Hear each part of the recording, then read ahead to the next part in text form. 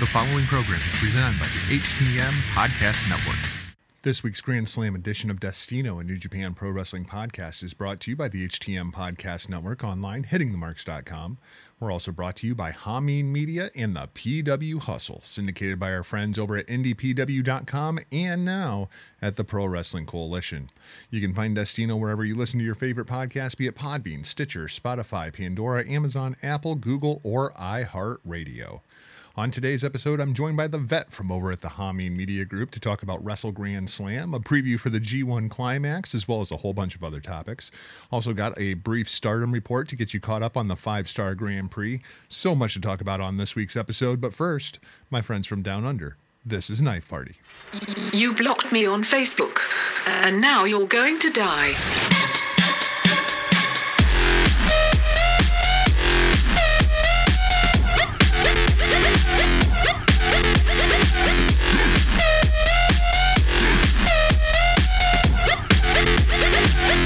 Now you're going to die.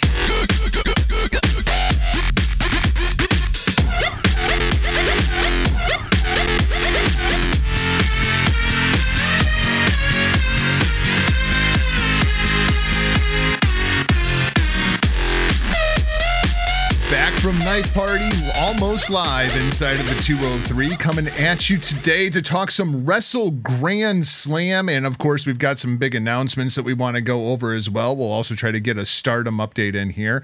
I am joined today by the vet. It's been a while, man. Hell, I think I actually moved. I'm not sure that I've had you inside of the 203 studio yet. So welcome to the new studio. Welcome to the new crib. How you been? How are things?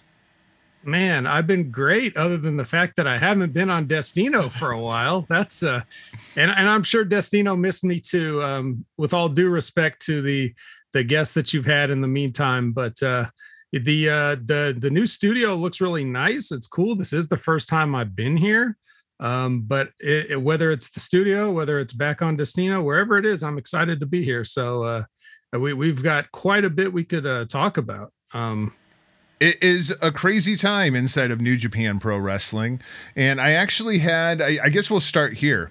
My friend Tim from over at Armbar Audio, if you want a full preview of the 5-Star Grand Prix, you can go over and find that on their feed. I believe I also released it here on Destino. He hits me up the other day and he says, "Why does everybody hate New Japan all of a sudden?" And I'm just like, what? And he's like, "I'm seeing like all this hatred for New Japan all of a sudden." And I'm just like, well, okay, evidently I wasn't clued into this. And so then I started poking around a little bit. And it does seem like as AEW is picking up some steam here in the United States, that a lot of the Western fan base is kind of bored with New Japan. Things seem a little stale. The roster seems a little thin. We're seeing the same matches over and over, sometimes 4 to 5 times a week. Vet, where are you at with New Japan right now? I can sort of understand the concerns that people may be having, but have the perspective at least to know that there are reasons for these concerns. I mean, a lot of the stuff has to do with the restrictions that are placed upon live events and everything during the COVID era. So like the reasons that people aren't where they're supposed to be is because they're trying to, keep everybody safe, I guess. People are testing positive for things and they're missing shows. Like they're also trying to do more stuff, over stateside. So they're like, and I think all that is basically as a direct result of the same conditions. They were the first company to get up and running, like with real fans back in attendance and stuff like that. But it has been just a little bit watered down, and it's going to be like that as long as we're in this situation that we're in.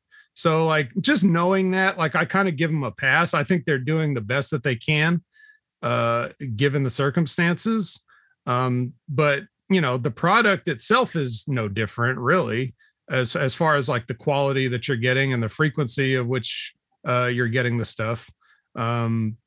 So I mean, I guess, but you know how wrestling fans are. They just, anything that's slightly different, they like to just get out there and complain loudly. So I mean, you could definitely say that, you know, I don't know if AEW has been making the waves that they should be making, considering all the moves they've made. You know, like the product doesn't look any different. You're just adding names. And it hasn't shown in the ratings yet. That's for sure. No. And I get that too. Like that'll take time because you need that. You need the people. You could kind of look at the way CM Punk approached AEW as the way everybody approaches AEW. Like, I'll invest in this when it's got a track record of consistency. So, you know, why start watching AEW randomly when you don't really know what's going on and you have no reason to care? Well, I guess while we're talking about AEW, obviously we had an AEW match go down at All Out with Satoshi Kojima going over to take on Jon Moxley. Match went pretty much how I expected it would. I thought Kojima looked good in it, represented himself and New Japan very well. And then we get really, in my mind anyway, the biggest shock of the night. I mean, people were expecting Bryan Danielson at some point. They were expecting Adam Cole at some point, Ruby Riott, Ruby Soho. But Minoru Suzuki comes walking out, and now we're going to get Minoru Suzuki versus Jon Moxley here in the United States. And I made the comment the other day on the PWC. These are two guys kind of like Kevin Steen and El Generico. They can go ahead and fight forever because every match is fantastic. I saw it in the Tokyo Dome, and I can't wait to see it again Wednesday night in Cincinnati. Well, I'm definitely not as high on Jon Moxley as some people are, and I'd rather not see any Jon Moxley if I can help it because he's the shits. But I mean, and he's going to go over, so you also know that, which is very sad and disappointing. So it's not that exciting to me, but I do like when a guy like Suzuki can come to the United States and feel welcome by the fans. Like, yes, we know who you are. You know, hearing the crowd response. They're not able to sing the lyrics in Japan, so having Chicago be able to do it is something he's probably been missing for a while. And it would, you know, it would be a terrible feeling to walk into a building and just have everybody be quiet during that part, but that's not going to happen. So, I feel good for him in that sense, and that he's getting these paydays that he's about to get. Oh yes.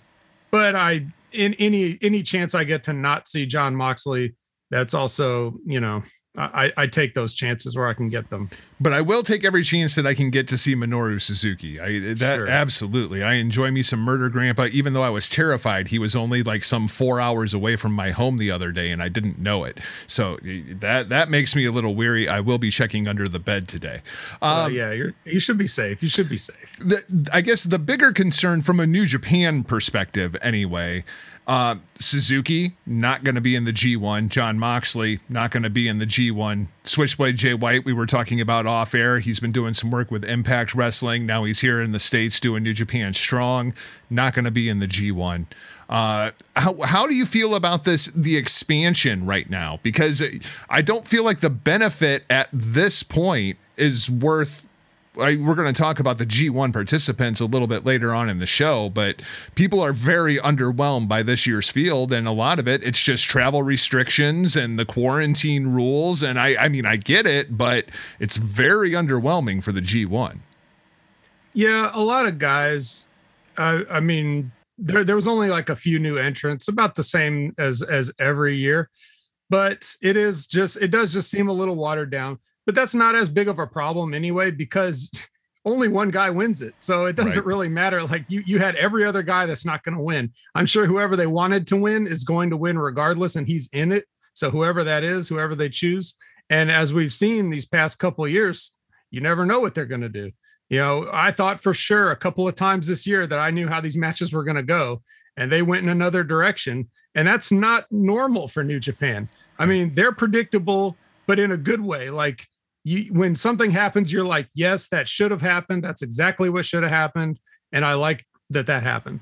Yep. These ones, they kind of are like, I'm going to have to give you the benefit of the doubt on this one and see where you're going with this, because it's not what I would have done. So in that sense, it's been a little bit surprising.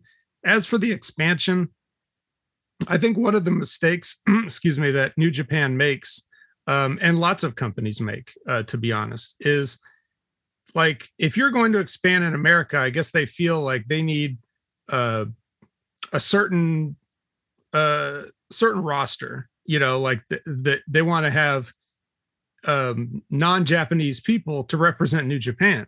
Well, New Japan fans don't want that.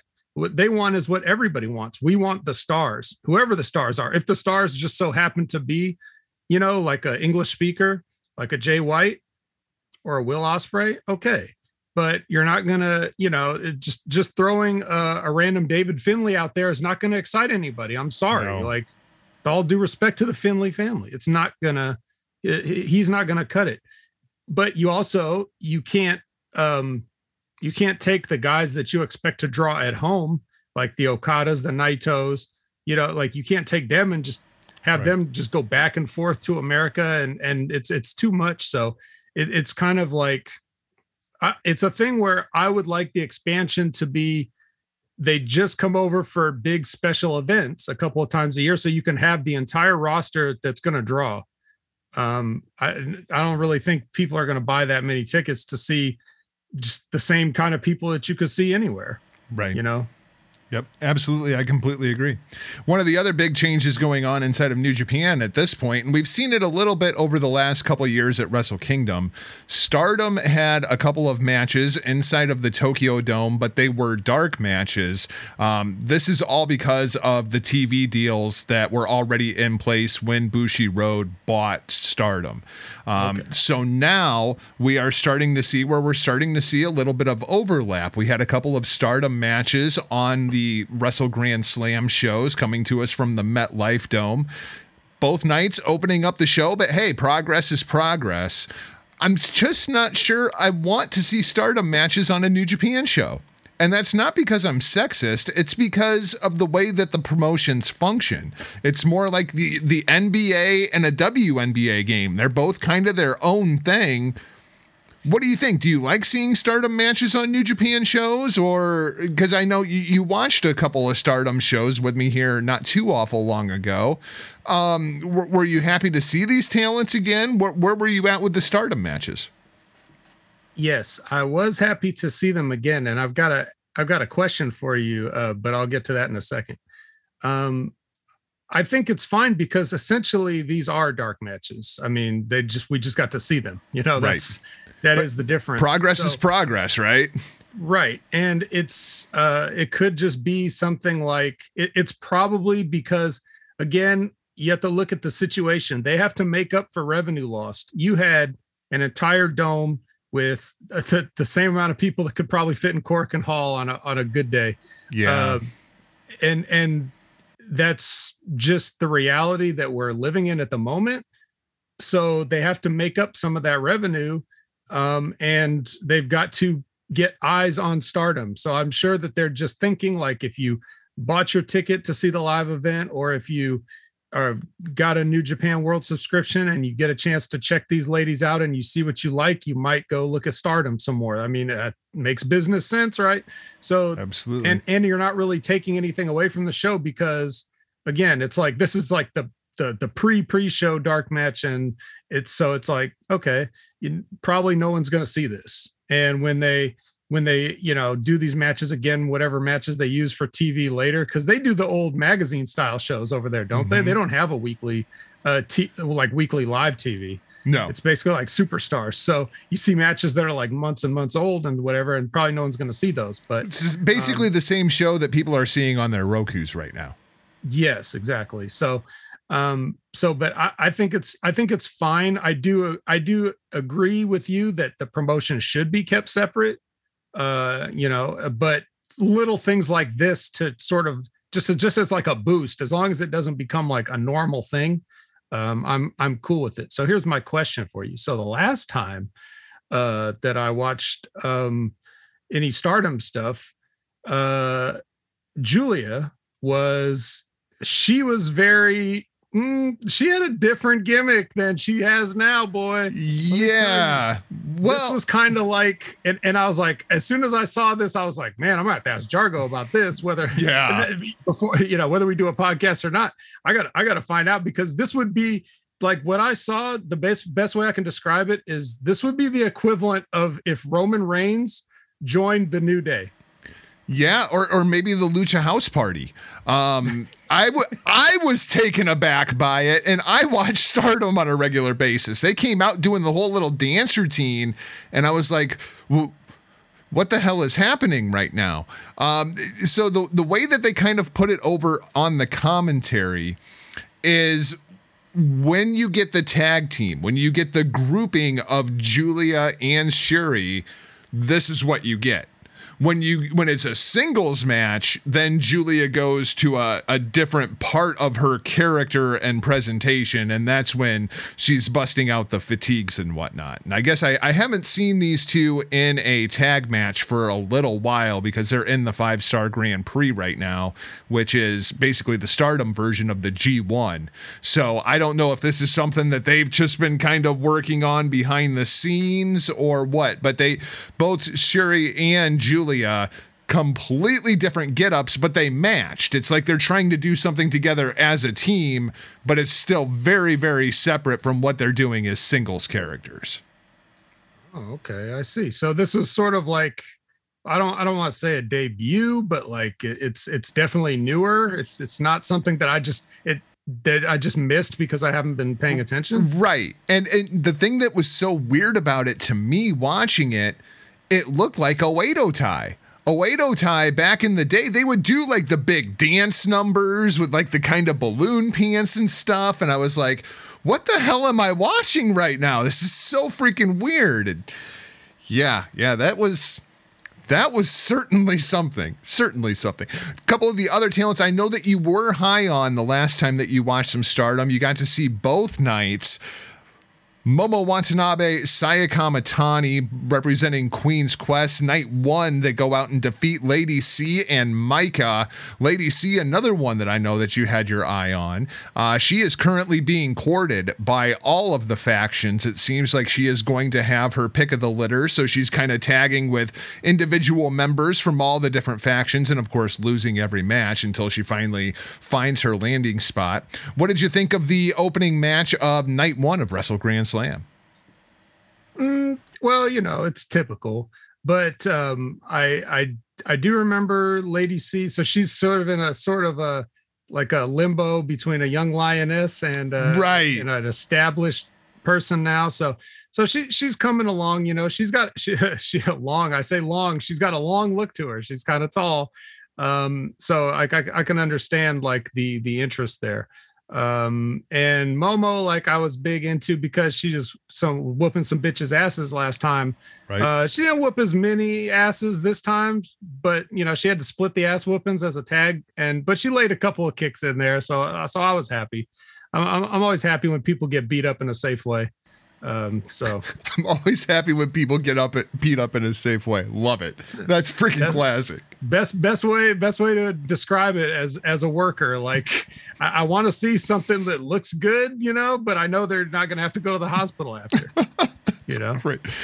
Well, a couple of guys who might have to go to the hospital after this past weekend. Robbie Eagles and Hiromu Takahashi, of course, getting ready for a big collision on night 2 for the IWGP Junior title. On night 1, they're in a preview tag match.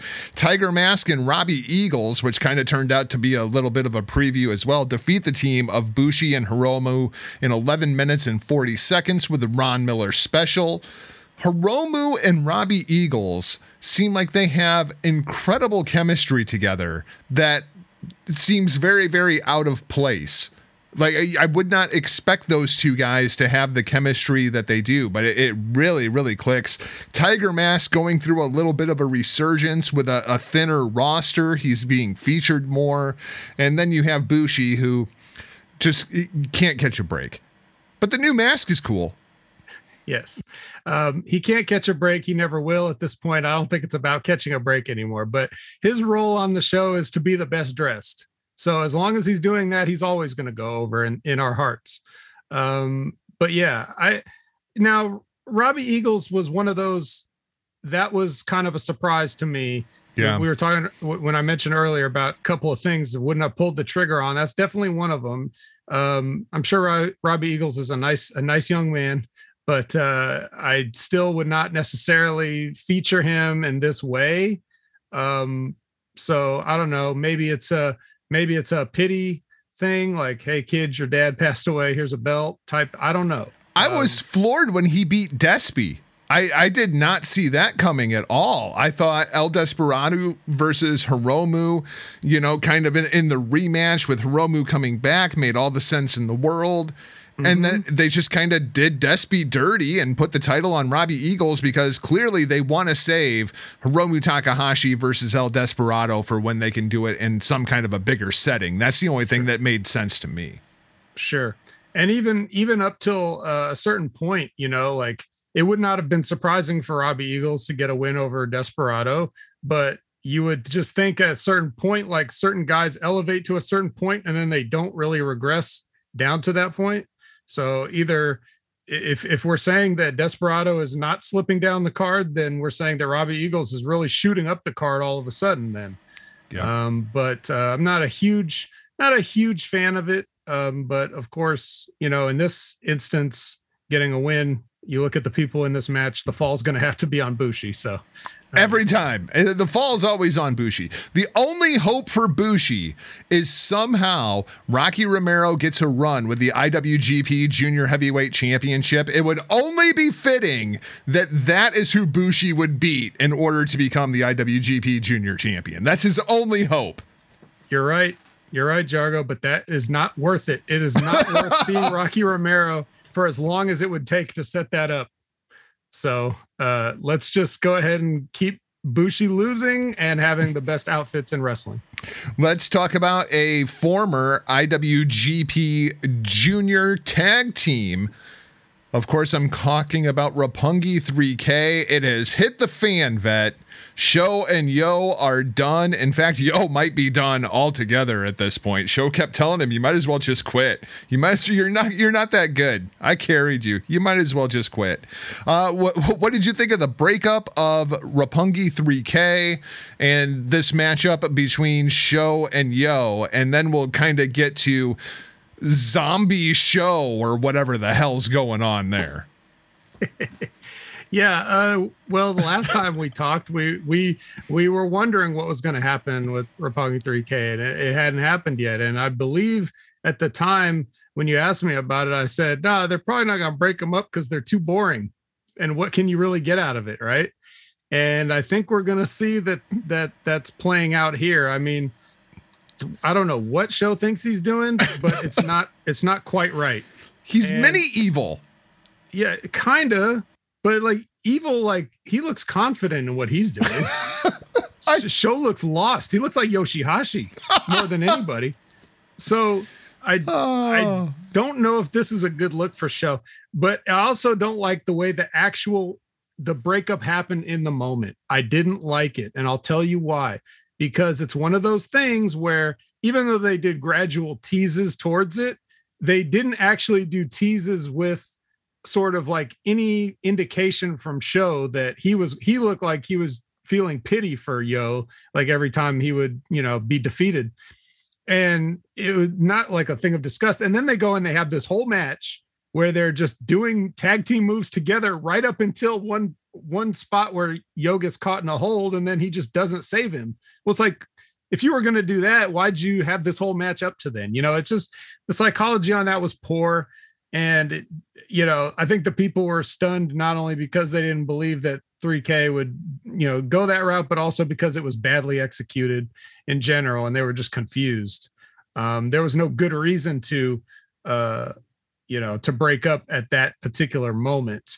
So I would have done it differently if they were going to, but if I just don't want these guys to, do a thing anymore, do a team anymore, I probably would have just done the breakup like as boring as they are. Like, hey, I don't think we should be a team anymore. Okay, let's go our separate ways. And then Sho just kind of slowly goes under the wing of the Bullet Club rather than, a random 180-degree turn out of nowhere in the middle of a match, like literally seconds after you've done double team moves to the other guys.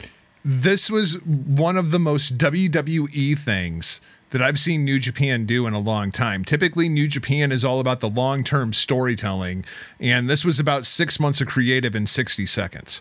That's pretty much what they did with the Roppongi 3K breakup. The only benefit of this is the match goes 24 minutes and 41 seconds. Like, it might have been a good 12-minute match that just drug on and on and on. And then, of course, we would see that Sho has aligned himself with Evil, which makes all the sense in the world, because Evil goes out there and has 30-minute matches that probably would be good, 7-minute matches. They just go on and on and on. Maybe that's what, the House of Torture is. It's not about the New Japan roster. It's about us as the viewer having to watch these incredibly long, boring-ass matches. Well, that's what I said about Yujiro Takahashi being in it. That's for damn sure. Right? He definitely belongs there. And Dick Togo. I mean, like, all the way around, it is the House of Torture for New Japan World. Yeah. Well, I like Evil, and I like Dick Togo. Whatever he brings to the table, I enjoy it. Because he's just one of those old school worker guys. It's always fun to watch him just goof around in there. Same with like Jado and Gato. You just enjoy those guys for what they bring to it. And Show's fine. We'll see how he does. I'm doing my Show impression right now. What is like? What is with the eyes, dude? Like, I don't know. This is what happens when you think you should be doing something, but you don't know what to do. Like it. I don't know. He's gonna have to figure it out, but. It's not happening right away. I can tell you that. And did we need another junior inside of the Bullet Club? No, we didn't. I mean, really, do we need any of these guys inside of the Bullet Club? Can we like split these guys off from the Bullet Club and just kind of make them their own thing? No, I mean, yeah, these are like, maybe that's what they want to do, because these guys are all like, they're nothing about like what the Bullet Club was originally about. These are all Japanese guys. So. Yeah. And I mean, the faction's already bigger than the United Empire. So, I mean, what the hell? Like, yeah. So I think we could do that, but I mean, it's to me, it doesn't matter if they do or not.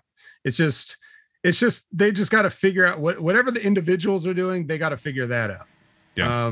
I was making the joke that, if you were not a New Japan fan and you were just watching and you saw Yujiro, you would just think this is some old guy with a cane hobbling out there for some reason. You wouldn't know. You wouldn't, because his hair makes him look older than he is. He moves like he's crippled anyways. He's got that cane.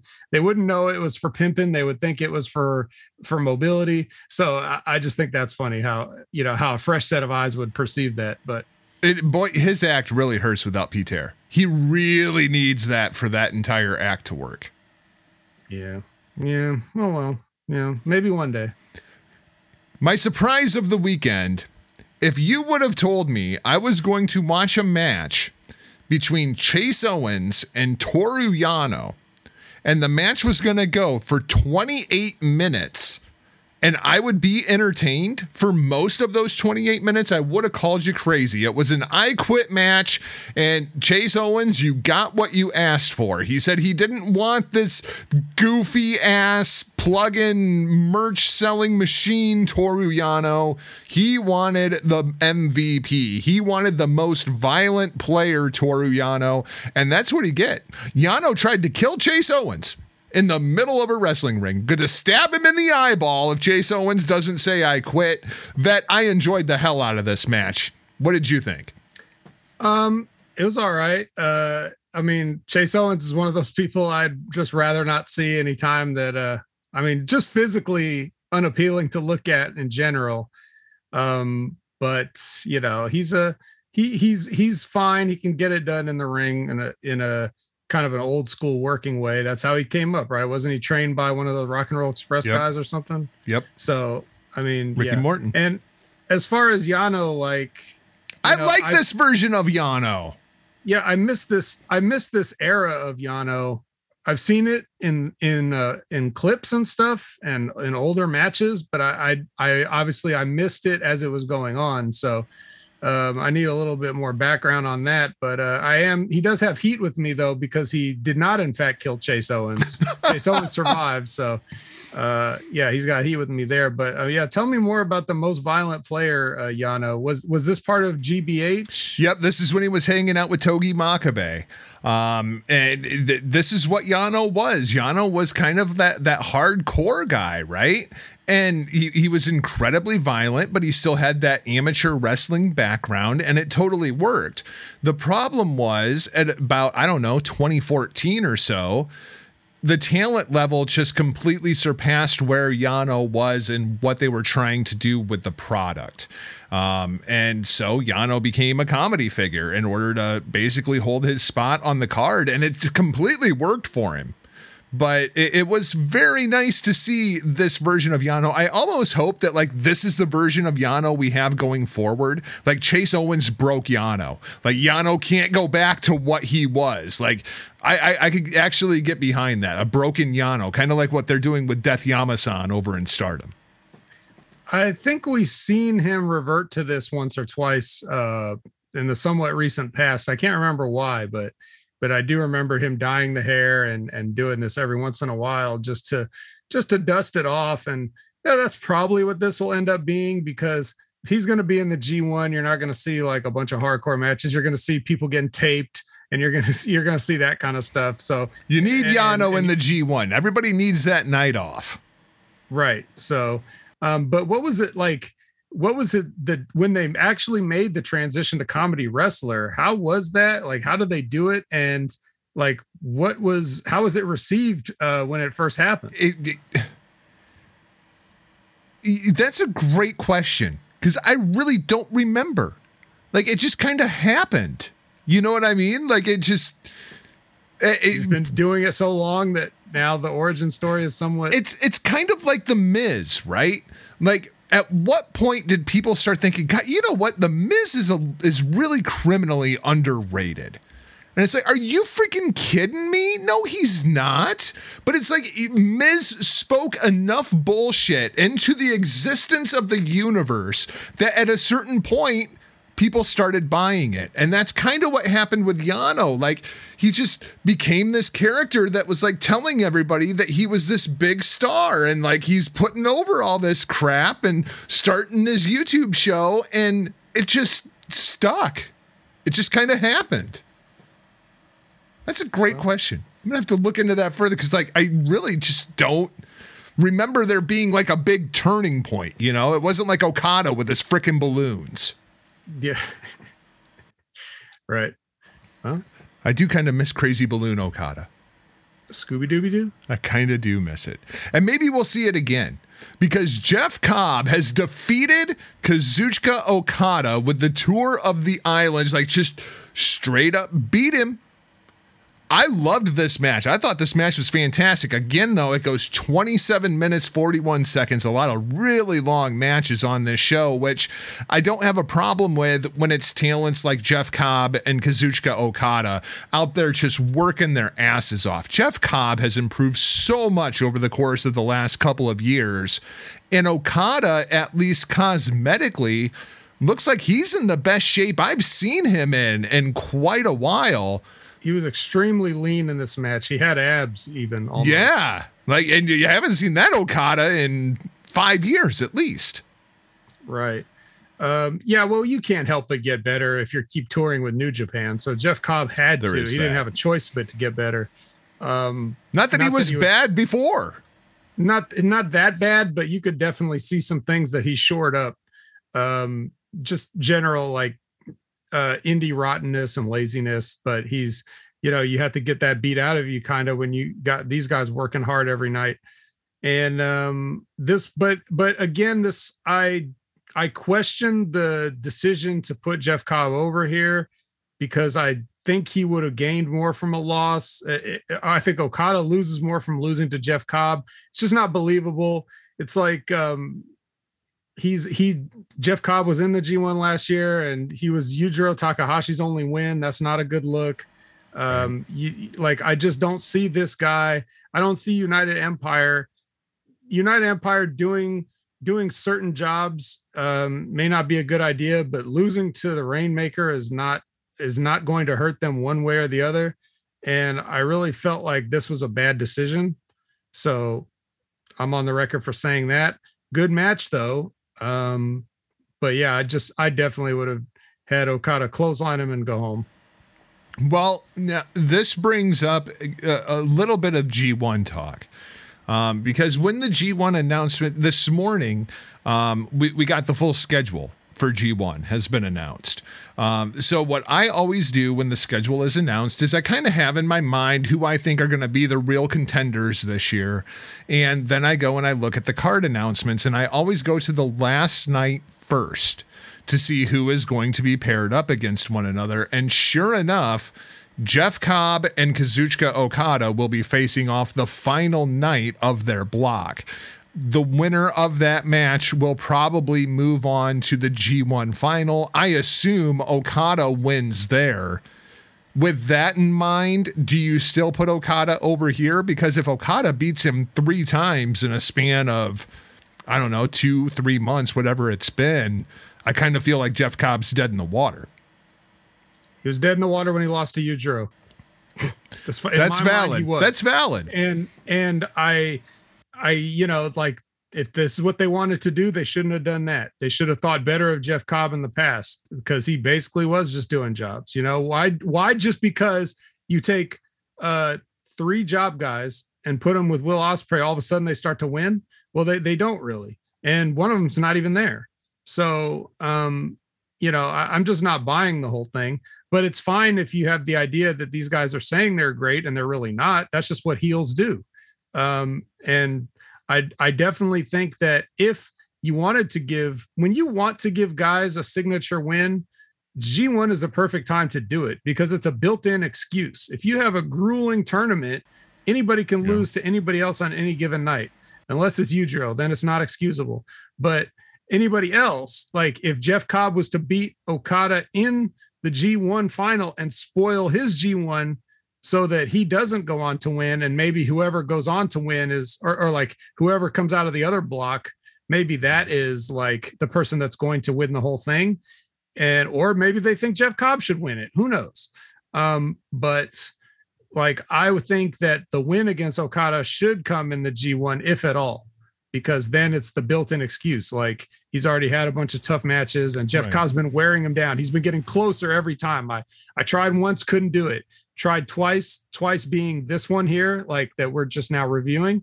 And then if he couldn't do it there, then third time's the charm in the G1. I think that's a much better story.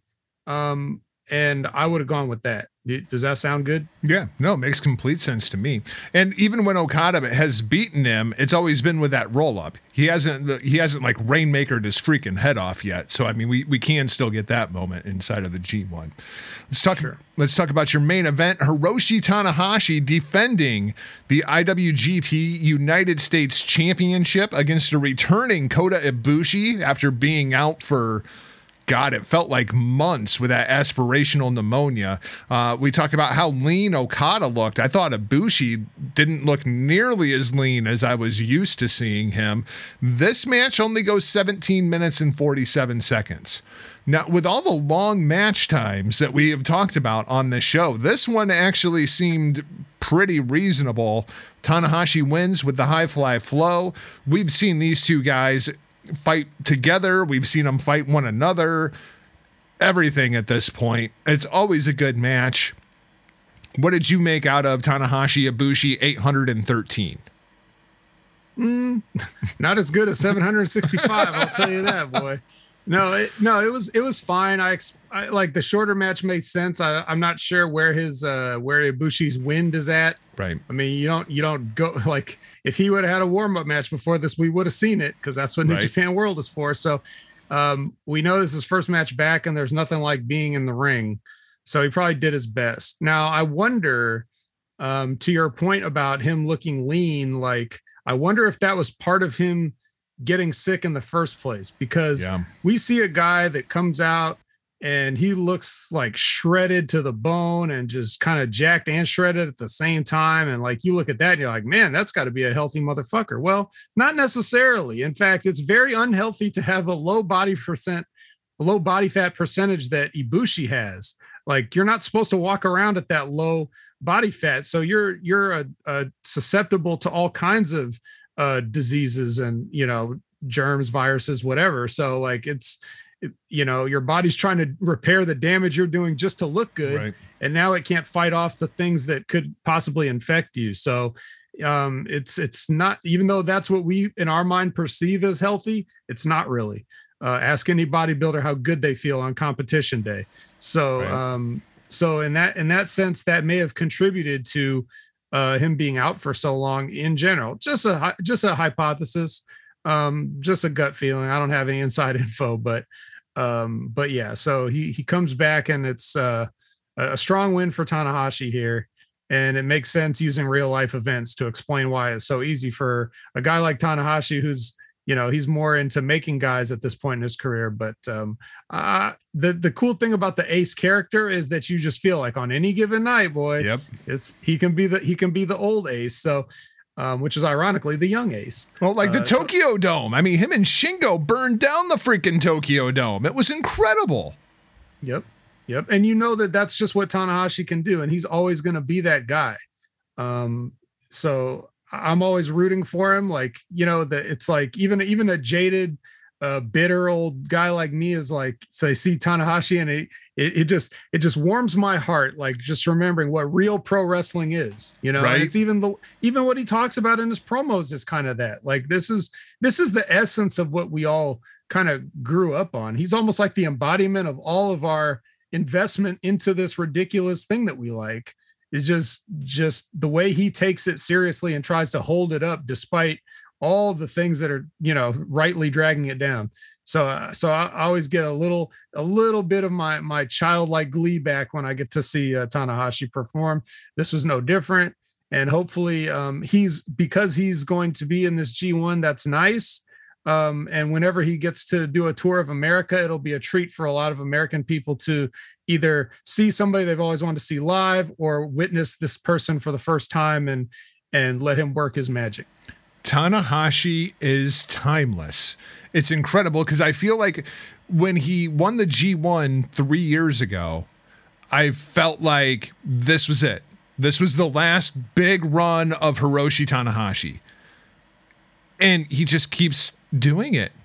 I mean, he just keeps going out there and having incredible matches. It's like as his body has begun to break down, he has become so much smarter in the ring when it comes to the psychology and the way that he's laying out his matches to make things work for him. And it's so good right now. So good. Absolutely love it. Your other big announcement that we would see on this show before we move on to night 2, Vet, Wrestle Kingdom is coming. We knew Wrestle Kingdom was coming. We knew Wrestle Kingdom was going to happen on January 4th. We thought there was a good chance that they might run 2 dome shows. They are going to run as well on January 5th. And then the bomb hit. We're going to run a 3rd night of Wrestle Kingdom January 8th in Yokohama. It's not going to be inside of the Tokyo Dome. 3 Wrestle Kingdom shows? Can I handle 3 Wrestle Kingdom shows in a week? Can they handle 3 Wrestle Kingdom shows in a week? You've already got a thin roster. Holy crap. I don't know. When I saw the announcement, I kind of just thought, well, it doesn't really matter what you call it, does it? Like, everything that they do, everything that anybody does, it's just a card full of wrestling matches back to back. You can name it whatever the hell you want. It's not, Wrestle Kingdom was just, a bunch of matches, and same thing as Dominion is a bunch of matches. And while I agree with that, and that's entirely true, one of the big characteristics of Wrestle Kingdom is that freaking set. You're going to transport that set from the freaking Tokyo Dome to Yokohama? Perhaps. Holy crap. Well, I guess we'll see, but this is probably going to show you that they tried running the Wrestle Kingdom 2-night show, so that they're going to have like a quarter dome each night, hopefully to get a total of a gate of half a dome. And now they're going to need to run 3 just to get maybe half a dome. Yeah, you bring that up. You bring that up, and I did want to talk a little bit about the MetLife Dome. Night 1, the MetLife Dome, they had, 2,095 people in there. That place will hold 35,000 people. Night 2, they had like 2,700 and some. That place will hold 35,000 people. This is such a diminishing return at this point. They're running so many shows to try to recoup revenue, and it's just burning fans out. I mean, I can't watch all these stinking shows. Yeah, I think more people would have gone to them if we weren't in a lockdown type situation. It's definitely because of that. And you don't just simply walk into the MetLife Dome and say, hey, we're running a show here. So they probably booked these shows. They probably booked these buildings before there was a pandemic. Right. And by the time they finally got to run them, it's like, oh shit. Well, okay. We should have had 70,000 people. Instead, we had almost 5. Right. And that's why. So I don't know all that stuff because, Japan keeps things very close to the vest and they're not forthcoming with a lot of information. So, a lot of what we kind of rely on Meltzer for certain things, and that's always a crapshoot. But I'll just say, like, I sympathize with them. I understand they're trying to run more shows just to get the equivalent of what the gate would have been at a single show under ideal conditions.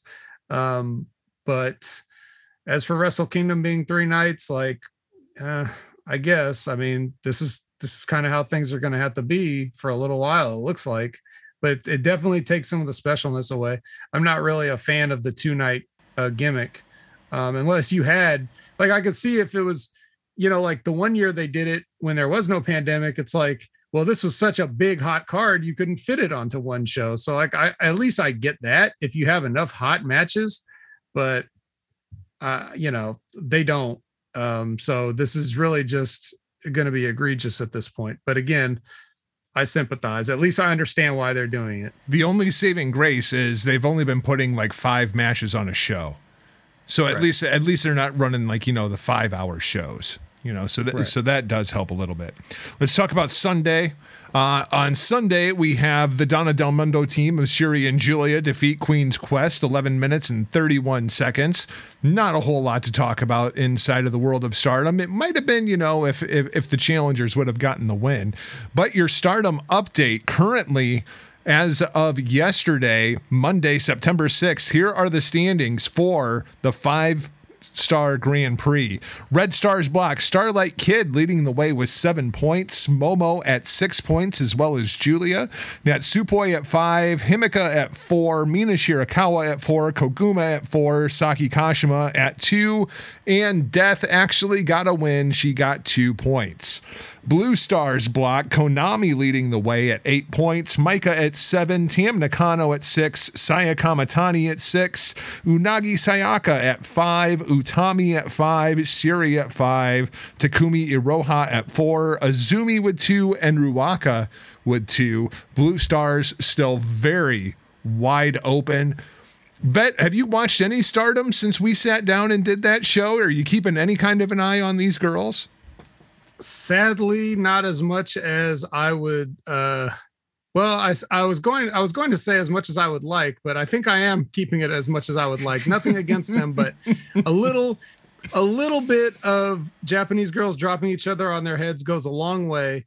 And I also just physically don't have the time to fit it in. If it was just a matter of that, then I'd definitely throw it on more and follow along with it. But as for those block standings, like, is that pretty much how you would expect it? Or are you surprised by anything that you're seeing there? I'm not too surprised by anything. Starlight Kid is by far the most interesting character inside of the world of Stardom right now. For those not keeping up, Vet. I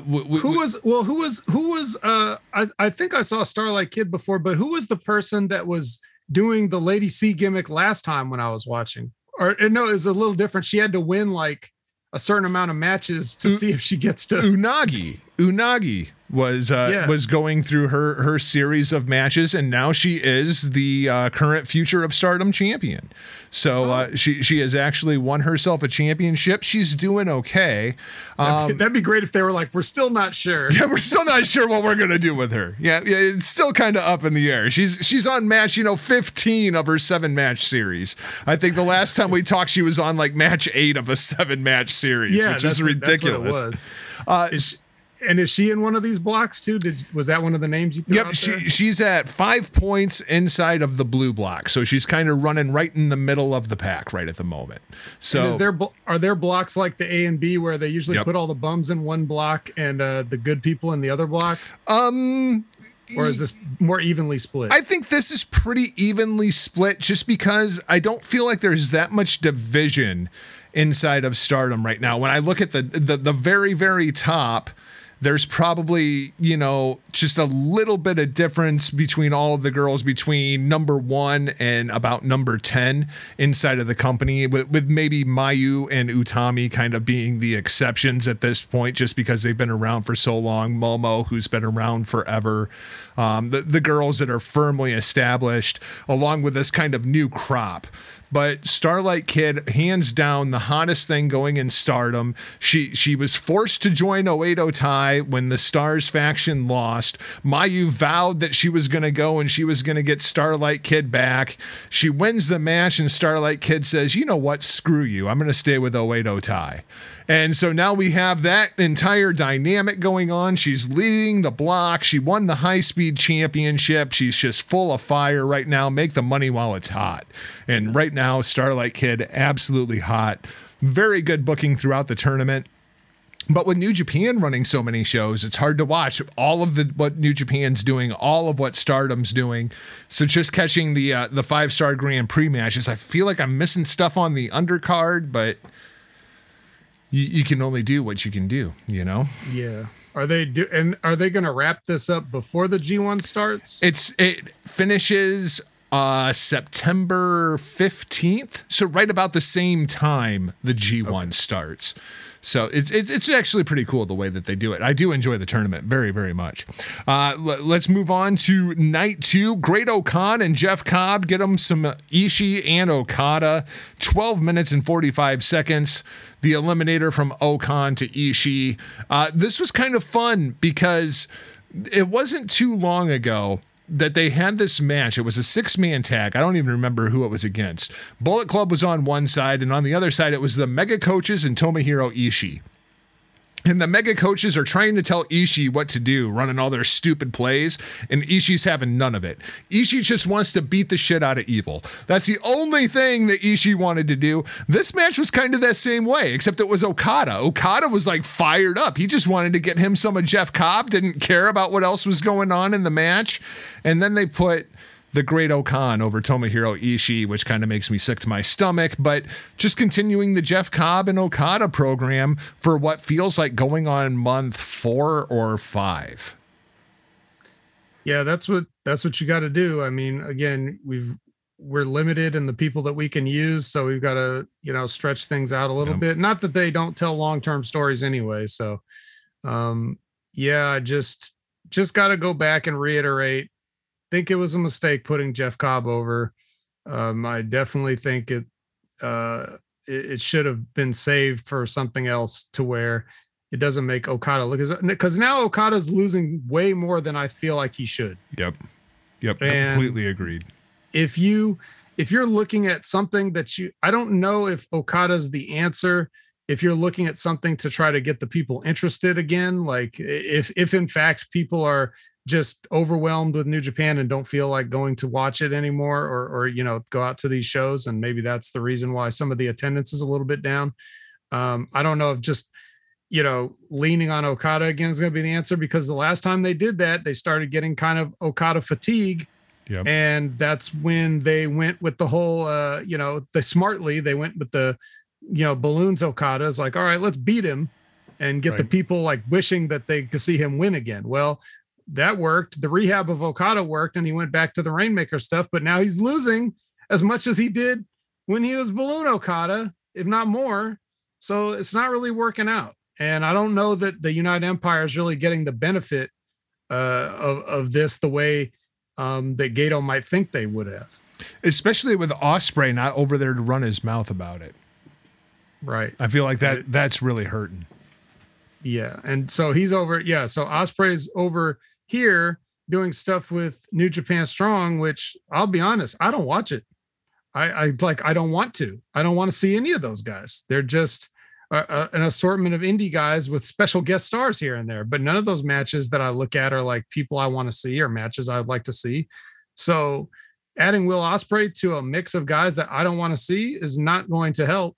And I assume I'm not alone in thinking that. So I really think he'd be better served to sort of be a part of what's going on here, especially since he's got they're going to do the whole, Razor Ramon, Shawn Michaels thing with those belts. Yep. Well, and now it's gotten bad enough. They're moving New Japan Strong to Saturdays, which is pretty smart because they were running at the same time as Rampage.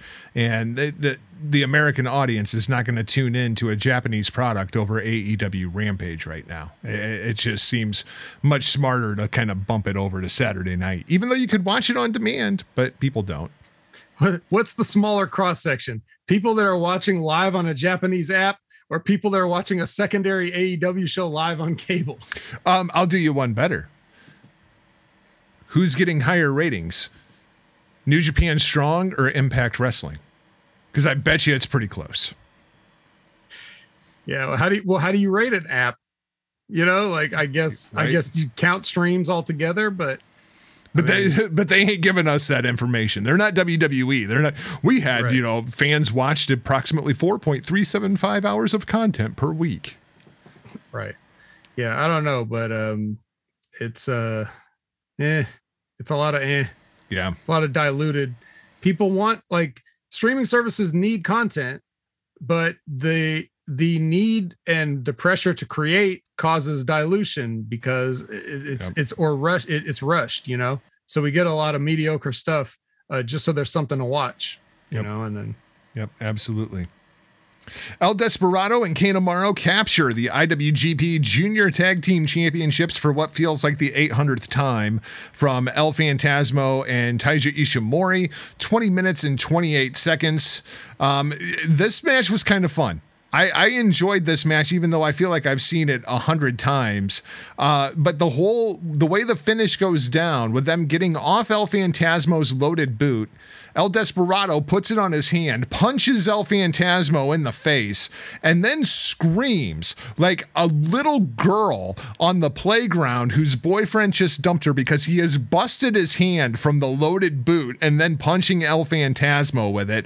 The sell by El Phantasmo was brilliant. Absolutely loved it. Both of these teams, typically I'm kind of meh.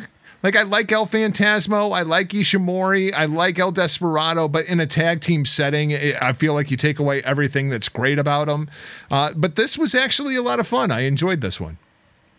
Yeah, I agree. I mean, I like watching all these guys, especially Desperado and Phantasmo. Phantasmo is so good. Everything he does is so good.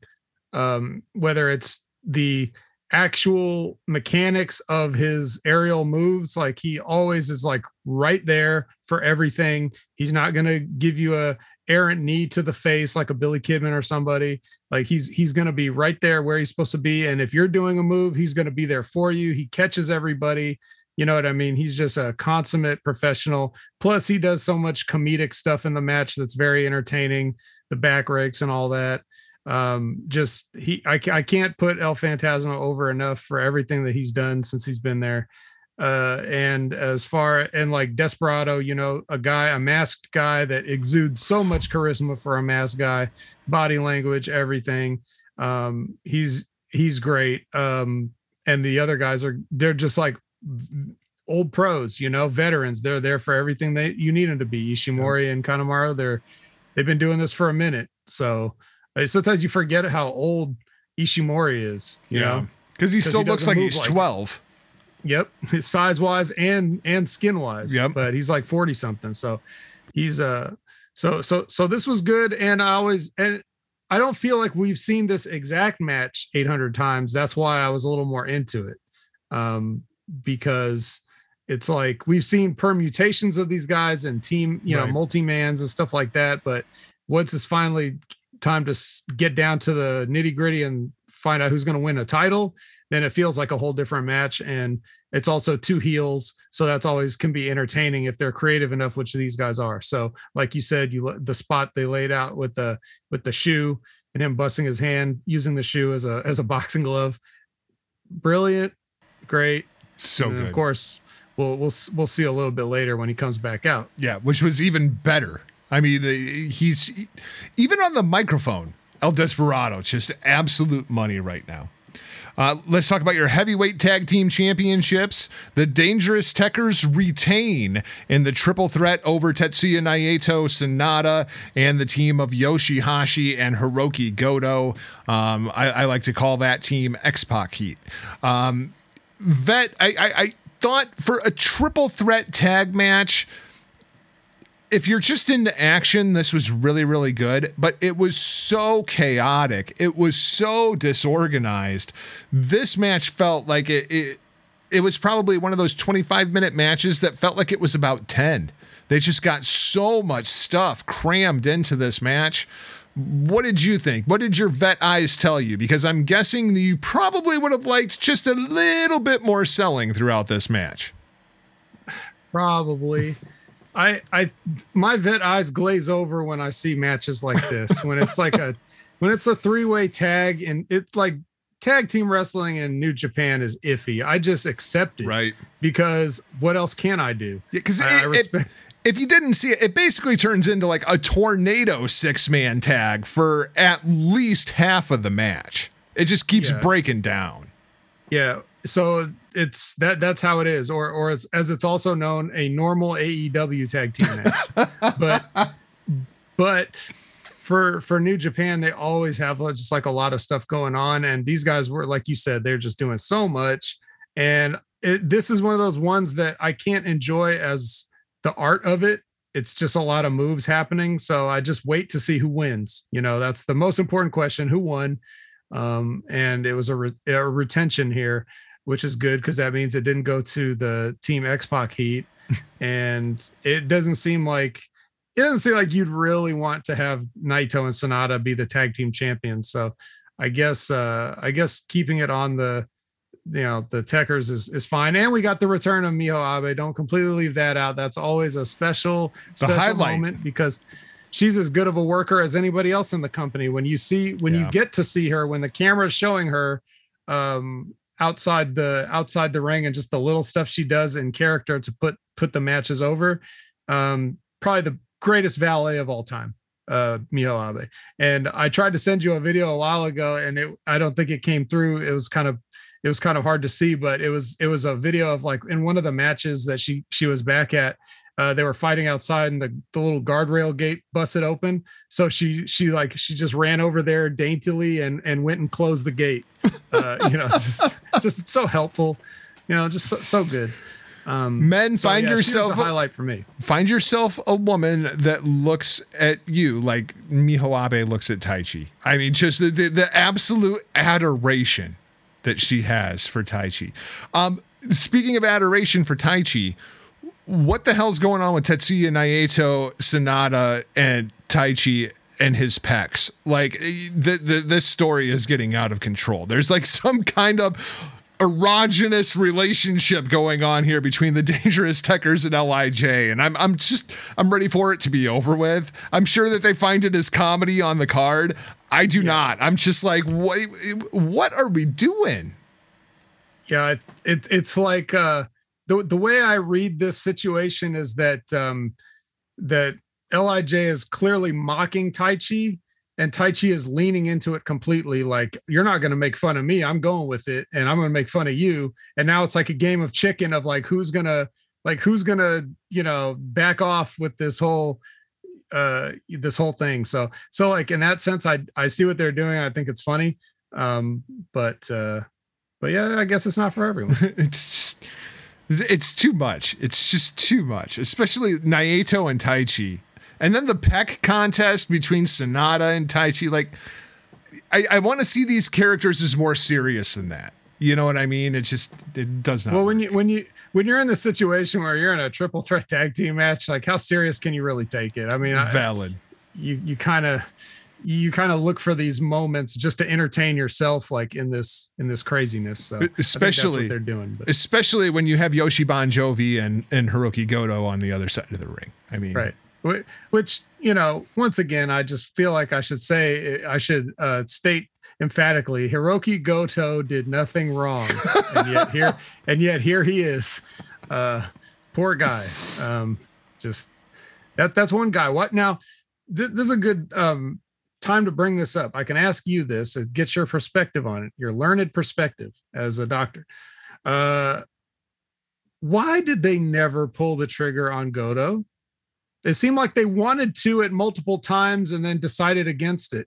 So what do you think that was? Because I wasn't really a party to all that. That's a great question, and I will answer it right after this break.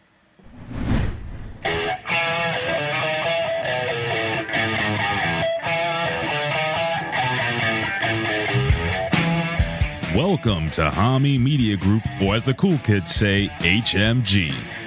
We're here to provide you with the very best entertainment alternative media has to offer. Thank you to all our supporters who have made us what we are today. Follow us on social media, video, and podcast platforms at Hami Media Group. Become a subscriber to Hami Media Group at patreon.com for great free daily content as well as off-the-top rope extras. Subscribe to our affiliate Patreon channels with a plethora of fun content on various tiers that will bring tears of joy to your eyes. Vince Russo's The Brand, the Rip Rogers FR Podcast, Stevie Ray TV, Goldilocks, The A Show with Aaron Stevens and April Hunter, The Two-Man Power Trip, Velvet Sky and Angelina Love, the beautiful people. And now, the Larry Hankin Stories. Support your favorite HMG and independent pro wrestling talent at ProWrestlingTees.com. Enjoy the ultimate meal with Zordo's Ultra Premium Extra Virgin Olive Oil. Head over to ZordosOliveOil.com. Start your day with the best cup of Joe, bro. Try a fantastic selection of flavorful coffee blends at TheBroasters.com. StevieRichardsFitness.com. Get off that couch and make a healthy change without leaving your home. Amazing resistance band and yoga workout programs at an affordable price that will help you become a band new you. Hear from the pros who live the biz, bro, with talent that have worked for every major organization led by the man who put the attitude back in pro wrestling and in your ear holes. It's gotta be RussosBrand.com, bro. Again, we'd like to thank you for joining us here at HMG. And now, it's time to be entertained. So if I remember correctly, the last time we were on, when you watched that Stardom show, that was Bea Priestley's last show inside of Stardom before she left for NXT UK and Bea Priestley became Blair Davenport. And there was a phrase that we use inside of the world of Stardom that goes, Momo Show Pie. And that all started with Bea Priestley because Momo sucks. That was the joke. Momo sucks. Goto Show Pie. Oh. Goto sucks. Goto, I like to think of Goto as the Roman Reigns of New Japan Pro Wrestling. He is the guy that they wanted to go with Goto. Look at the guy. Right? Like, he is the quintessential, like, samurai warrior, traditional Japanese, like, everything about the guy says Goto should be a big deal. Fans just don't get behind Goto. Like, there's that emotional connection.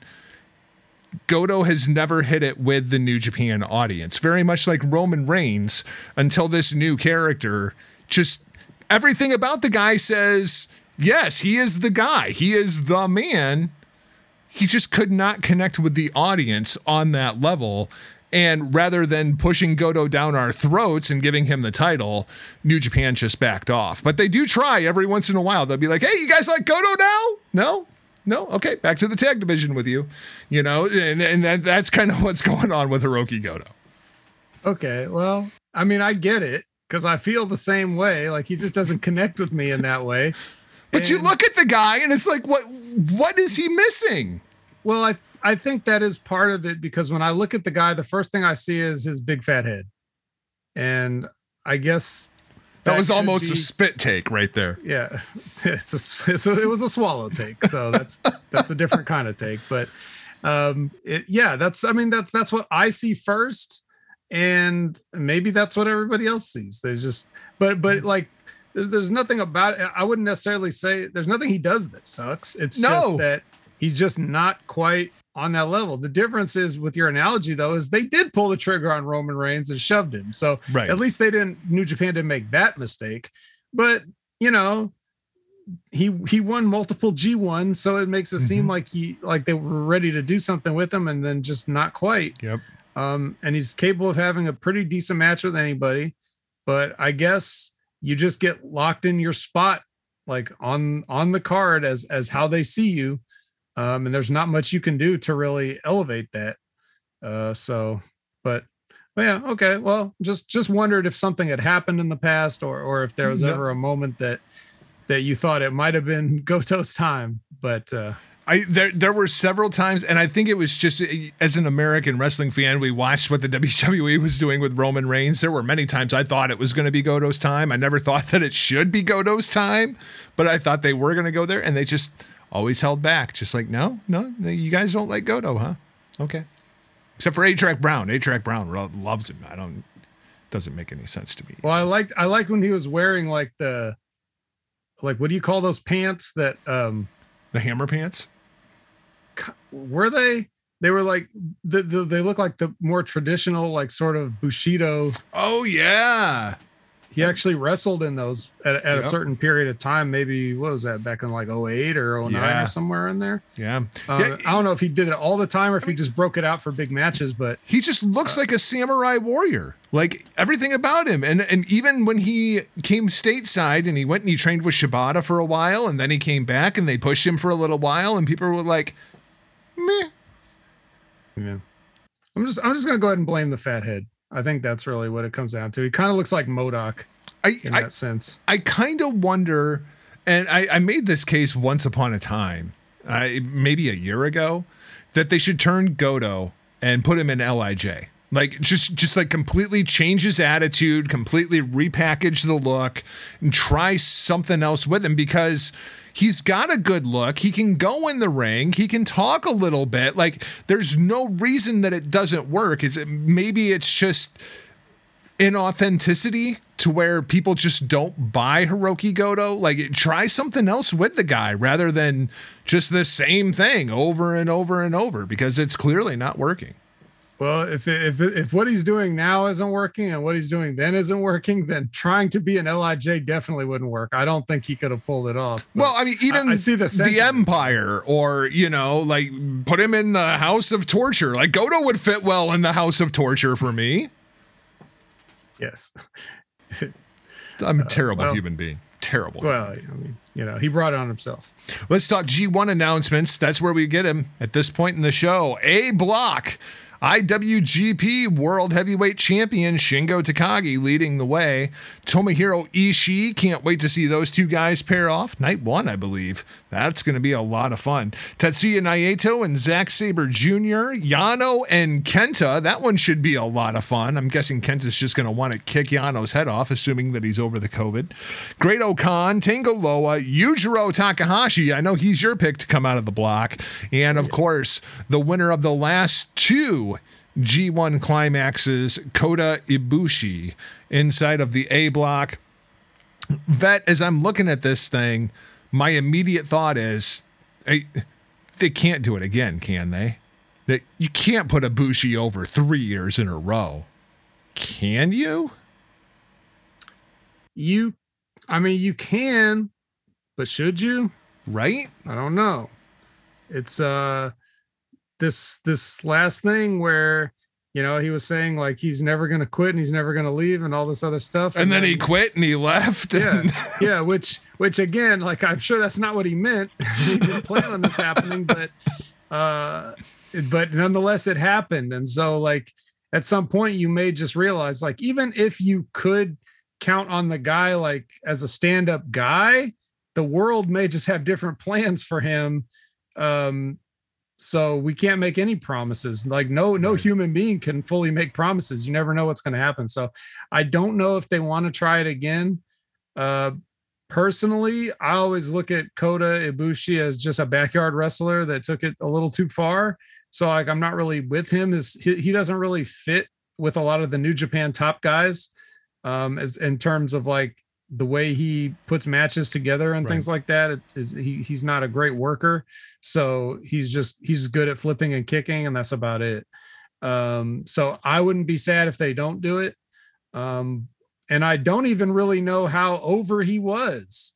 I think it's one of those cases. It might've been like I know people liked him. I know he has his fans, but maybe that's a Goto situation where the people aren't getting as much behind him as they hoped they would, or I don't know. But if I had to guess, looking at this field, he's as good a choice as some of the others. So, well, to me, the three that really stand out are Ibushi, Kenta, if they actually want to make that push with Kenta. They don't. And I don't think so either. The other option is Shingo Takagi coming out of the A block. Of course, they don't do it very often. It's not very often that the champion goes and wins a tournament like the G1 Climax or the New Japan Cup or the Cinderella. It's only happened once, right? Right. With Chono, I think, was it? Yeah, it has not happened in recent memory in any way, shape, or form. But even his one, wasn't there some extenuating circumstance behind that? Like it was a shortened season or something. It was like it was I forget if it was a shortened season or if they just had a really, really small field. Yeah, that it was year. Like the smallest G1. It was like ever. 8 people or something like that, if I remember right. Yeah, something weird. This year, I feel like it would make sense for Shingo Takagi to win the G1 Climax, even though he is the IWGP World Heavyweight Champion, because this is his opportunity to get Ospreay over here to unify the titles, right? If the champion wins, he can name his own challenger. So more than most years, I could make a case for Shingo to win the G1 this year. I think you're right. I think you're on to something with that. And that's probably in terms of their philosophy of booking and where they have things, their roadmap planned out. I think that is probably the best choice. But we'll see. I mean, especially when you're running the 3 nights of Wrestle Kingdom, you got to come up with 3 main events for Wrestle Kingdom, which you're going to have. That is this would be probably where Hiromu gets his dream of main eventing a Wrestle Kingdom, because it's going to be on that third one that no one gives a fuck about, right? The third one or the first one? Would you do night 1 in the Tokyo Dome, or would you do night 3 in Yokohama with Hiromu on top?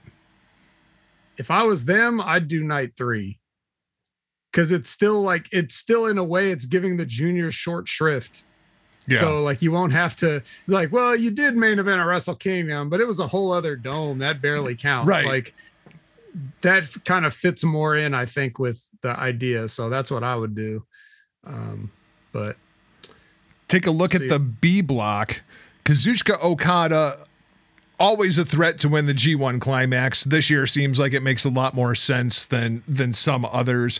Hiroshi Tanahashi, I mean, how do you bet against the ace? If they decide that they want to go with the ace, they go with the ace.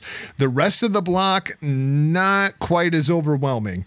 We have Hiroki Goto. Maybe we see the push again with Goto this year. Finally time. What was he won? 2 or 3? 3, I believe. Okay, this could be a record. Yeah, let's go for it, right? Taichi could get his first big singles push. Sonata, of course, who they tried to push, and it's kind of like Goto, where it works to a certain point, and then it just kind of falls apart. Tama Tonga, tag team wrestler, clearly not going to win. Jeff Cobb, I don't feel like is elevated to that point as of yet. Chase Owens, I know he might be your pick to win the whole thing. Yoshi Bon Jovi, and of course, Evil, which we're going to talk a bit more here in a couple minutes about Evil and where he is inside of the company. Should we look at Evil as like a legitimate threat to win the G1 Climax? if he's in B block at this point, I mean, yeah. I mean, you just named a lot of people that have no chance of winning, right, in a row. Right. And why is it that they do that where they load up one block with contenders and then the B block is just, I don't think I've ever seen Okada in the B block before. And maybe that's why I feel like so strongly that he just runs through the B block. Yeah. But I don't know, I don't know what they have planned for him, but whatever they're thinking, Okada's heavily involved. He's heavily figured in. So I think that they've got to have something for him if he's not going to be in this title picture. So what is that? What will he do? Because his character only cares about the championship, whatever the main championship is. So the IWGP Divas Championship. That's right. He wants that. So if you don't give him that, you're going to have to give him something more worthwhile to go into this coming up Wrestle Kingdom to do. So I don't know. I don't know if he's the answer. I don't know if you could go wrong with him.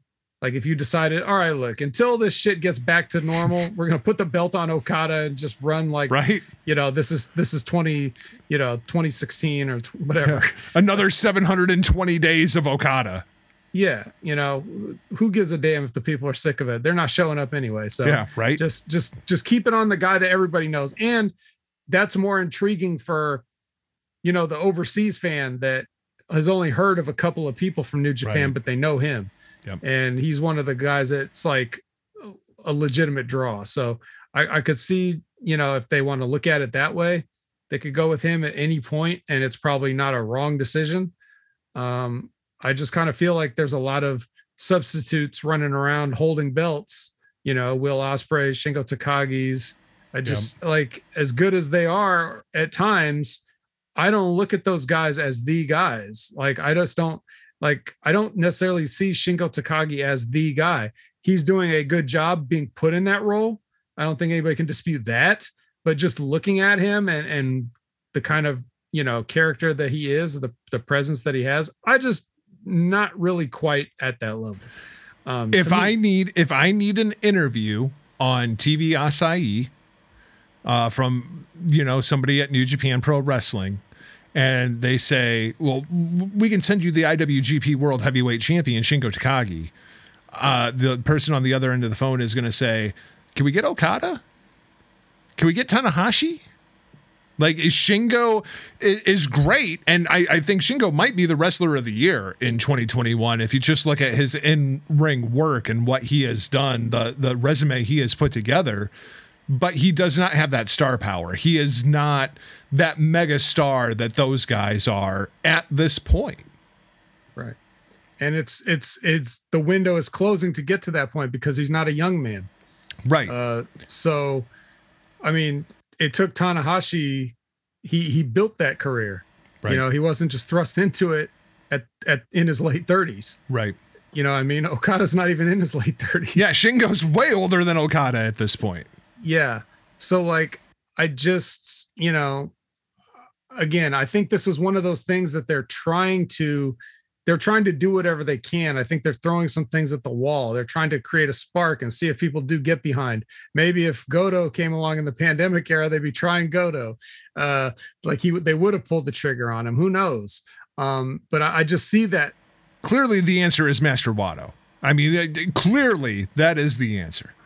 Well, first, if he moves up to heavyweight, that's first. That's his first step on the path to being a grandmaster. We don't need any junior grandmasters. You got to be a heavyweight to be a grandmaster. You heard who he is being trained by now? No. Kota Ibushi. Oh God, no. I mean, all the great things that we can say about Kota Ibushi. Kota Ibushi raising the next generation of professional wrestlers, not on the list of things that I want from Kota Ibushi at this point. That terrifies me. Yeah, I don't know about that. But I mean, if you just look at the surface of it, like I could see why people would think that. It's like, well, here's a guy that does kicks and here's another guy that wants to do kicks. So let's put these guys together. It's so Vince McMahon, right? Oh, they're both wearing blue. Let's put them together. Yeah. Yeah, that's basically it. So That's as far as the thought process goes. But I mean, if he can teach the kid a kick or two, that's fine. I mean, I'm not against it. Let's talk about a couple guys who do know some kicks. Hiromu Takahashi challenging Robbie Eagles for Mr. Belto. The conversation between Hiromu Takahashi and Mr. Belto a couple of days back was absolutely fantastic. And now Robbie Eagles knows that Hiromu is nuts. But we also know that Mr. Belto hates Hiromu Takahashi because Hiromu has had to give him up twice now, and Mr. Belto does not want to go back to Hiromu. Imagine this, Vet. We're building a storyline between somebody in Los Ingobernables and a championship. That would never work, right? That would. It's working for me. But here's the thing.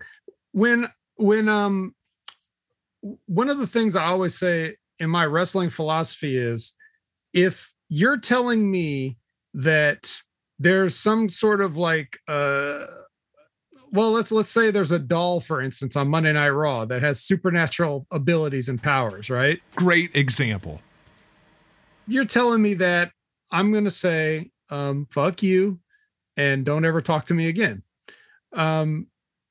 If you're telling me that Alexa Bliss is crazy and she thinks that there's a doll that has powers and she's talking to the doll and no one else can hear this doll, and she's clearly doing the voice of the doll, that is a completely different presentation, and I can buy that because, unlikely though it may be, it could happen. And that's what we're seeing is the difference. We're seeing a professional wrestler who, whether he's actually lost his mind or is just trying to be entertaining, he's making a character out of his championship belt. And I mean, we've seen it before. We've seen it with Daryl. We've seen it with Daryl Jr. We've seen it with Noru. We've seen it with the big books come Best of Super Juniors. Like, this is so on character for Hiromu. And if the performer believes it, then the audience can buy into it. Whereas yes. When I see what Alexa Bliss is doing right now, she doesn't buy this shit. She's doing the best she can with absolute dog shit material, right? But I mean, Hiromu and the narrative that is established around him is he's batshit insane. And everything about Hiromu is batshit insane, whether it's his interviews, whether it's his clothes, whether it's his hair, whether it's the stuffed animals that he carries around with him. It works. So it's this guy, it is him. And it's not them trying to really tell you that this belt is really talking to him. That's the difference. So if you present something, you have to present it in a realistic manner. And that's one thing you don't normally have to worry about New Japan doing. They're not going to do anything stupid, and impossible. So that being said, all this stuff is very funny. And he's a perfect example. I was talking with John Enright about this, that he's a guy that you bring over for the American audience because he will get over instantly with anybody. Because I saw how they reacted to Maki Ito, right? And that's not the same thing. Well, I worry that the American audience would take one look at Hiromu and his stuffed cats and people would be like, what the fuck is wrong with this guy? They would, but if you keep doing it and you keep seeing it, it will grow on you. I mean, look, think of the first time you saw Hiromu. I mean, were you just on board from day one, or what is this guy doing? I mean, I was on board from day one, but it was because I knew who Hiromu was. I knew Kamatachi in Mexico and the battles with Dragon Lee. So, I mean, I was invested before he even returned. Right. So, but you see what he's doing, and it makes you want, because he has a way of being entertaining that translates, even if he doesn't get promo time. He's all in. Even if all you saw was him walk out with a stuffed cat and have a match, everything he does can get himself over inside the ropes. And then if you give him the extra, production values around it to sort of get his stuff over, then I think he's easily very likable for like a non, compared to other Japanese guys who are mostly like very straightforward when they come here. So I think he's exactly what the kind of person that thinks that Japan and Japanese wrestling is a certain way, if they've got it stereotyped in their head, like a lot of us probably did before we actually saw it. Right. Then shout out Big Ray Hernandez. Yeah. So then I think he would be a quicker barrier, like a weaker barrier to entry than some of the other guys, because he is immediately universally, like, you understand, you see him, you just see, oh, okay, it's punk rock from the 80s kind of deal. Just the visuals right there. You see he's different. He works a style that can be whatever it needs to be. He can just straight hit you, or he can do those, flying and flipping and stuff like that. So he would know where to put that stuff in to get over anywhere he goes. So I'm not suggesting that I want to see him do that, but I'm saying, like, he's going to get more over than fucking Fred Rosser in New Japan Strong. You know what I mean? Like, what are we doing with that? So, that's just an observation I had there, but I do love the belts on stuff. And pretty much everything he does. And to this match, though, while it was a fine match, this was another one of those shocking things. Like, I really didn't think Robbie Eagles was walking out of this. I thought he was keeping the belt warm. The thing that's interesting to me is there's been so much talk about Hiromu wants to headline the Tokyo Dome. He wants to headline a Wrestle Kingdom as a junior heavyweight. He wants to see the junior heavyweight championship headline the Tokyo Dome. Okay, great. My response to that has always been, you have to have somebody on the other side of you that is worthy of facing you in the main event of the Tokyo Dome. And that's the problem I have with the junior division right now. Who is that right opponent? Do you go to El Desperado? Do you bring over Dragon Lee? Who do you put opposite of Hiromu in the main event of the Tokyo Dome? Because it sure as hell ain't Robbie Eagles. It's not Robbie Eagles. I don't know who that is. I don't know if they have somebody now that could do it. I mean, obviously it doesn't matter. They could just do it anyway and let it succeed or fail. But but I'm not sure. I think the Desperado thing could have been it could have been a good one if he wasn't irreparably damaged by losing to Robbie Eagles in the first place, right? Because that kind of puts a speed bump in the build of that match if they wanted to do that. So they might have to go outside and bring in, a Dragon Lee or a Ryu Lee or whatever the fuck he's called these days. Or it could be somebody completely different. I'm not sure. I do assume, though, that when they start talking like this in their promos and stuff, that's because they were told that that's the direction that they're going to go. So start hyping it up now, And now it seems as though we are going to get a rematch between El Desperado and Robbie Eagles. Despy comes out at the end of this match and cuts one hell of a promo, and it explains to Eagles, listen, you're probably wondering why I'm out here. You beat me for the championship, and I understand that. But I want another shot. And you talked about, the whole double champion thing. Well, I'll put up my IWGP Junior Tag Team Championship against you and a partner of your choosing, who we would find out is Tiger Mask. So it'll be Robbie Eagles and Tiger Mask versus Despy and Kanemaru for the junior tag titles. And with that match as collateral, Robbie Eagles has agreed to give El Desperado another shot at the IWGP Junior Heavyweight Championship. Do you go into Tokyo Dome with Despy as the champion and Hiromu chasing?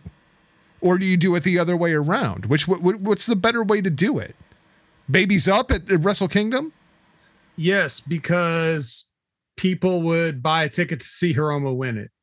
I think that would be the idea, right? They wanted to be there when he won it at Wrestle Kingdom in a main event. I think that their audience can be that type of audience that finds a certain prestige in that, like being able to say they were there, right? That could be a draw, like to be part of a history making thing. So I would definitely do that if I was going to do that at all. But I don't know. It's very. Is that very enough? Strange. Is that enough? Because I mean, you saw the Best of Super Juniors final between Despy and Hiromu. We saw Despy take his mask off and everything that was attached there. Can you just do that match straight up for the title, or do you put another stipulation on it, like hair versus mask? To be honest with you, I really don't think they can ever recreate the magic that happened that night. I think when you try to recapture it, it's not going to come off the same. I'm sure they'd have a great match, but that was like a one-time only deal. Like when you watch that there's stuff that transcends like just what we do, putting together phony fights and stuff like that. There was a lot there that they really brought to it. And I don't think they can do it again the same way. So I also don't know if a stipulation would help with that, or if that would just be contributing to the fact that you're trying to recapture the magic. That's what I'm saying. Like, I don't know if that would hurt it or make it better, you know? It's tough. And I don't want to see Desperado without the mask. He's got the best mask in wrestling, so I don't want him to. I don't know how he emotes the way that he does under that mask. The eyes, the mouth, the way he tilts his head, everything is just so freaking good. So good. Yeah. Plus, it just looks cool. Just straight up looks cool on the surface of it. So, so I don't want to see him lose that. But I don't know. Maybe they will go in a whole different direction. But that's why we watch. We watch to find out, right? Let's talk about your main event. It goes for 30 minutes and 20 seconds. That's right. The House of Torture in full effect as Evil falls to the IWGP World Heavyweight Champion Shingo Takagi. Vet, I hated this match. I felt like this was kind of all out going into this match, where it was like, I'm looking at like these two shows and I'm like, I'm pumped for this. Like, that looks really good. That looks really good. And then your main event has Christian Cage in it. And I'm just like, really? And I kind of felt that way with Evil, you know, where it was just like, we're doing this again. Why are we doing this again? And then 30 minutes, no Evil match should ever go over 15 minutes. And you got Dick Togo involved. You got Sho involved. You got Dick Togo involved again. And then you got Yujiro involved. And then you got all LIJ except for Hiromu because his knee was hurting and he's still selling it. Like, everybody else comes out and it's just like, oh my God, it's another fucking Evil match. I'm just... in a main event context, I'm tired of seeing Evil and Evil's bullshit. And it's not even against Evil. I like Evil as a talent. He's just not a main event talent to me, and this is not a main event act. Yeah, I think Evil was in that sort of like that purgatory of like the bottom of the top or the top of the middle. Yep. Like in terms of like where your spot is. Like you want to do something with him in the main events, but he's just a little too much of a gimmick, you know? And then turning heel and joining the Bullet Club was a thing. But I still felt like it was one of those things where they were just trying to do something to see how it panned out. Not because that they really believed in Evil and wanted to do this with him. So, I'm not as down on the match or as him as you are, but I will say that it was so like the anticipation built for this match was so poor that I forgot who Shingo was even fighting until like the day before. I had to ask. And all the outside interference, I'm fine with the Bullet Club shenanigans, right? Like they don't bother me until it gets to Kenny with the title, until it gets to AJ with the title, Evil going for the title, Jay with the title, like, and there's so much of it. I mean, I think we had 6, 7 other guys involved inside of this match other than the two competitors and the referee. And it just goes on for too long. There's too much tomfuckery in an Evil match for it to be main event to me.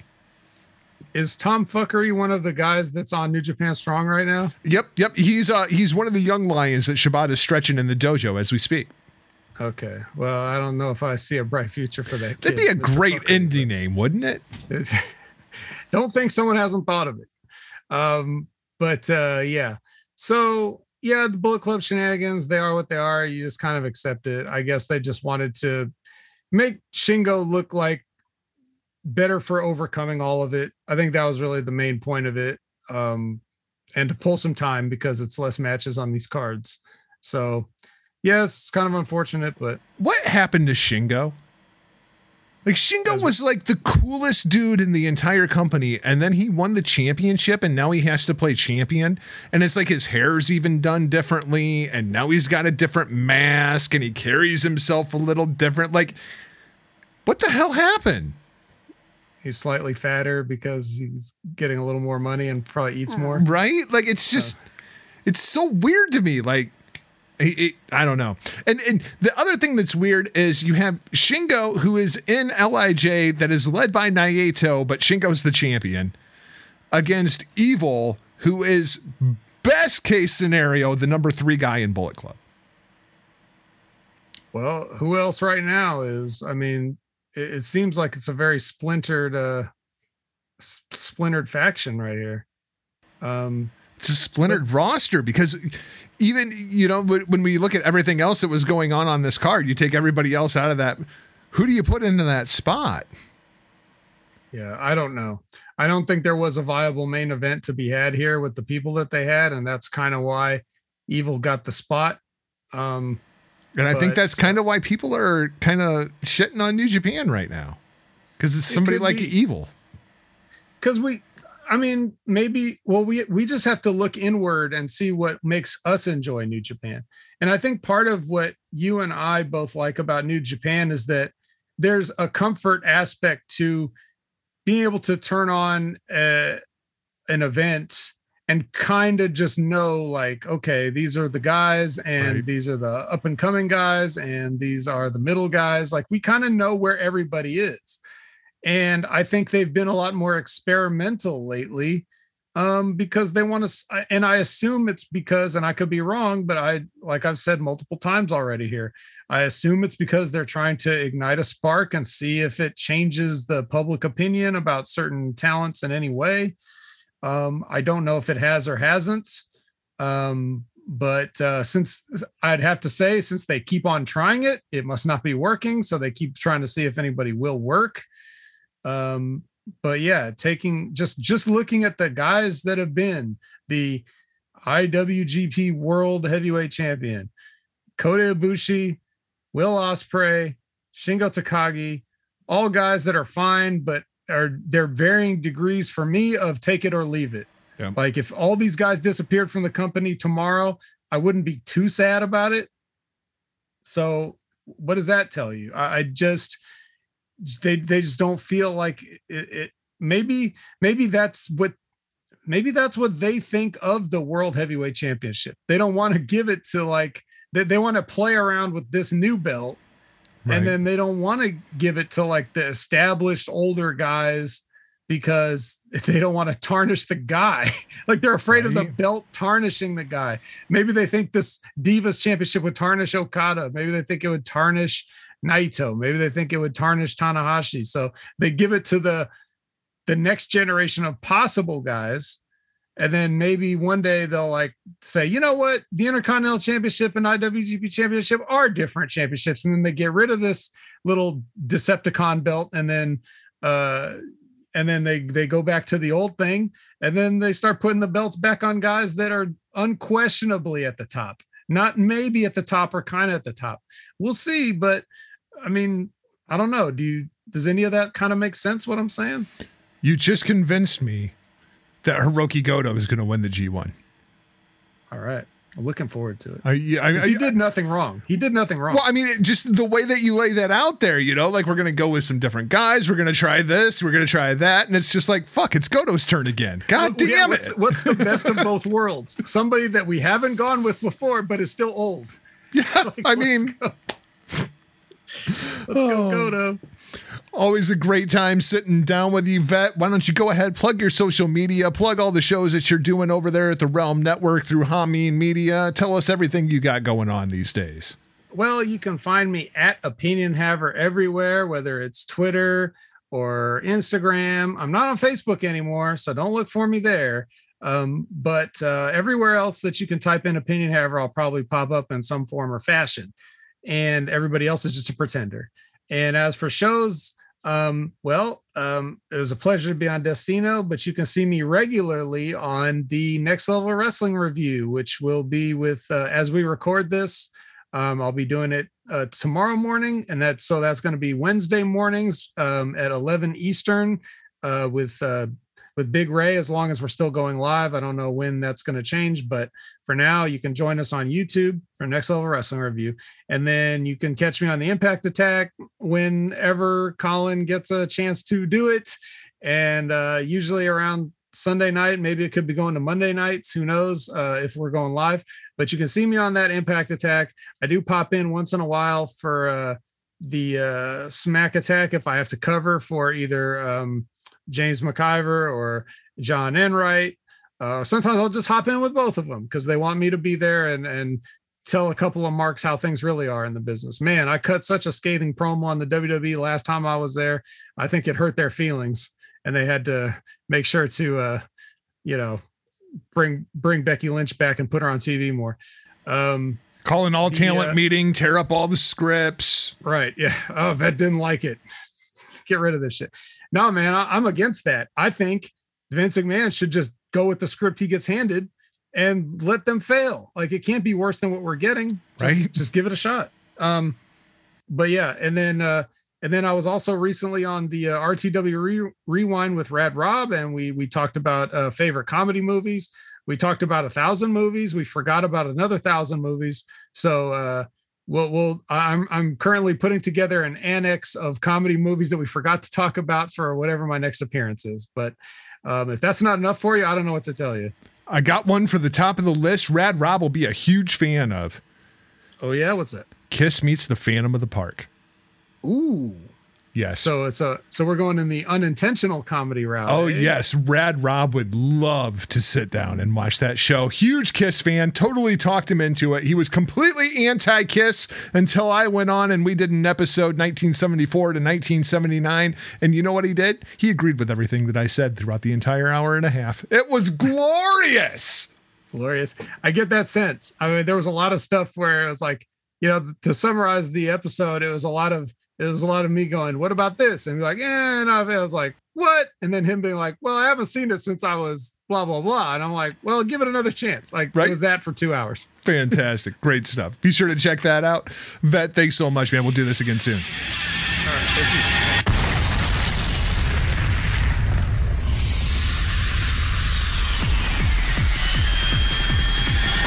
So that's going to wrap things up for this Grand Slam edition of Destino, a New Japan Pro Wrestling podcast. Thanks for listening. And if you haven't already, please hit that subscribe button. Then toss us one of those 5-star reviews. Help us out in the algos. Destino is brought to you by our friends over at the HTM Podcast Network, Hameen Media Group, the PW Hustle Network, the Pro Wrestling Coalition, and IndiePW.com. Find the show online at DestinoPod.com, across all social media at DestinoPod. Keep up with me on social media at NotJargo. Very special thanks to the Vet for joining me on this special edition. I will be back soon to talk some G1 and wrap up the 5-star Grand Prix. Until then, find us wherever you listen to your favorite podcasts, be it Podbean, Apple Podcasts, Google Podcasts, Amazon, Stitcher, Spotify, Pandora, or iHeartRadio. Enjoy the calm before the storm, ladies and gentlemen. I will be back in your ear holes soon with an all-new episode of Destino, a New Japan Pro Wrestling podcast. Matane.